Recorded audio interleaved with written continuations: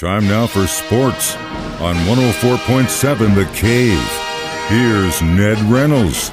Mike, the intern, Ned Reynolds, back in the studio on a rainy Tuesday. So we had one player getting activated off the injured reserve list and one player going on to it yesterday. Unfortunate for McCall not being able to play in the Super Bowl, but Clyde Edwards-Helaire is back, baby. Well, not a surprise. You knew that Mecole Hardman wasn't going to be able to play. It's a pelvis injury, and it is apparently rather severe. It's one that had kept him out of action for quite a while, and then he re-injured it in the game against the Cincinnati Bengals. So let's not take a chance on a career-ending injury. That may have been, there's some of the pundits who think his last game may have been the Cincinnati Bengals' last game with the Kansas City Chiefs, because he may be expendable. Clyde Edwards-Helaire coming back to, in fact, enforce the running backs. I'm a little surprised at that move. I would have thought maybe they would have gone with another offensive lineman or somebody on defense, but no, they chose Clyde Edwards-Helaire, and that's what the change is in. So, indeed, that is the roster change for the Chiefs. Not really surprising that Hardman won't be there. You know, I kind of see where you're coming from as far as bringing someone up, but at the same time, if we have a receiver issue like we did last time, Clyde could just line up in the slot and run it that way. Well, yeah, but they have two others who are pretty capable of doing that as well. I know. We'll see. Next man up. So I don't believe anything about the Madden simulation. It's stop right there. Stop right there. Would you believe it if it had picked the Chiefs? No, I would have said the same thing. Well, it's like this photo that's been kind of circulating around about conspiracy about that the whole script of the Super Bowl has already been laid out. Eagles win. Chiefs are winning by 10. They blow a 10-point lead, and then the Eagles end up winning it. And it's like everyone's like, "See, it's scripted." It's like, yeah, there's no way someone doctored that online. It's the same nonsense, yeah, and there is no question about it. It doesn't exist. There is no scripting, nothing like that. But what Mike is referring to is the Madden 23. They put all the stats and have the computer digest them and all that, and supposedly it came out with an Eagles victory, 31-17. No, don't buy any of that. Don't buy this foolishness about the referees and the scripts. It is utter nonsense, people. Put your heads together and start thinking. It is a game. Sure, there are going to be controversies. There are in any kind of athletic event. There are controversies in anything because we have the freedom of speech in this country. But in regards to something sinister going on, balderdash, which is the word I'm going to use. It just would be so hard to pull something like that off on that scale with all these players involved. And just for one little example, bonuses, right? Players are playing for more catches, more yards, all this stuff, and that would just completely, there's no way that the whole script thing's going to come in. I don't know.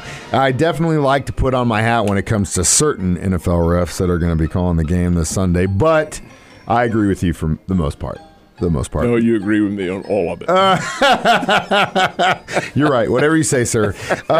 So it was kind of a done deal from what I had heard, that when Tom Brady retired, he was already set to go work as a broadcast guy. Is that the truth? He's already set in stone, ready to go. $375 million over 10 years. Come on. Is that a brainer or what? Oh. It is a no-brainer. Hey, I'm right here.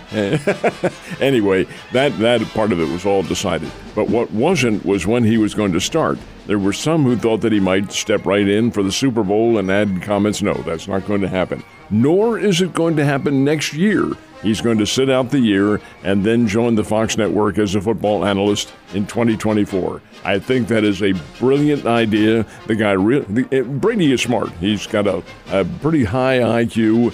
And he realizes that he's going into a profession of which he has absolutely no experience at all. Sure, you can be an actor, and you can be a part of interviews and so forth, and you can conduct yourself pretty well on interviews. But until you have had the experience of sitting in the booth, watching others, and gaining the rhythm of what they do, especially for a national telecast, you're going to be rocky at the very start. Well, he knows this, so he's taking next year off. He'll gain valuable experience, and when he goes in 2024, he will be a very, very good analyst. If he works with a coach, yeah, I think he definitely could. When you hear what Romo brings, it's really interesting insights from that perspective, and Tom Brady being able to read defenses like he is so quickly will definitely bring an added value, I think, to that broadcast. So, yeah, you're absolutely right. As much as I am not the biggest Tom Brady fan in the world, it'll be interesting to hear his thoughts and broadcast a year from now, or I guess 2 years from now. Obviously, we knew that there was going to be a change-up in the college basketball standings after Indiana took down Purdue over the weekend. Where are we at now? Well, there wasn't. That was just it. Wow, and no, it caught really? me by total surprise. That's crazy. Purdue retained number one. Why? Well, there's probably a logistical reason why, and I'll hit that. Purdue lost to Indiana over the weekend. That was loss number 2 on the year. Indiana also is having a very good year as well. So is their women's team. But over and above all that, they lost the game, and yet they're still number 1. Why is that? Because number 2, Tennessee, also got the blank beaten out of them as well, and they dropped down quite a bit. So let's keep Purdue number 1. They've had a very good year. So Purdue remains their number 1 choice, with Houston second, Alabama third, and that's the way it ranks. It's very puzzling, but Mike, the bottom line is this. That is the media and the coaches. Associated Press puts together a pretty elite panel, and it is the top ranking in all of sports. All right, this is the Associated Press ranking. It'll change, but it doesn't mean anything. It's a discussion point. It will mean something when the pairings are put together for the NCAA tournament, but right now it's a discussion point, period, exclamation point. You prove it on the court. Yeah, and you could definitely piggyback that comment by saying Indiana proved it to Purdue on the court over the weekend. And you know what? That number in front of your name don't mean nothing.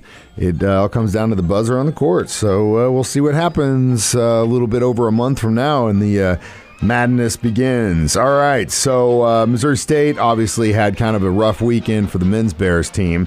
When do they get back out on the court? They are playing tomorrow night, and they play tomorrow night at the Great Southern Bank Arena, hosting Belmont, which is in a tie for first place in the Missouri Valley Conference. Belmont is pretty doggone good.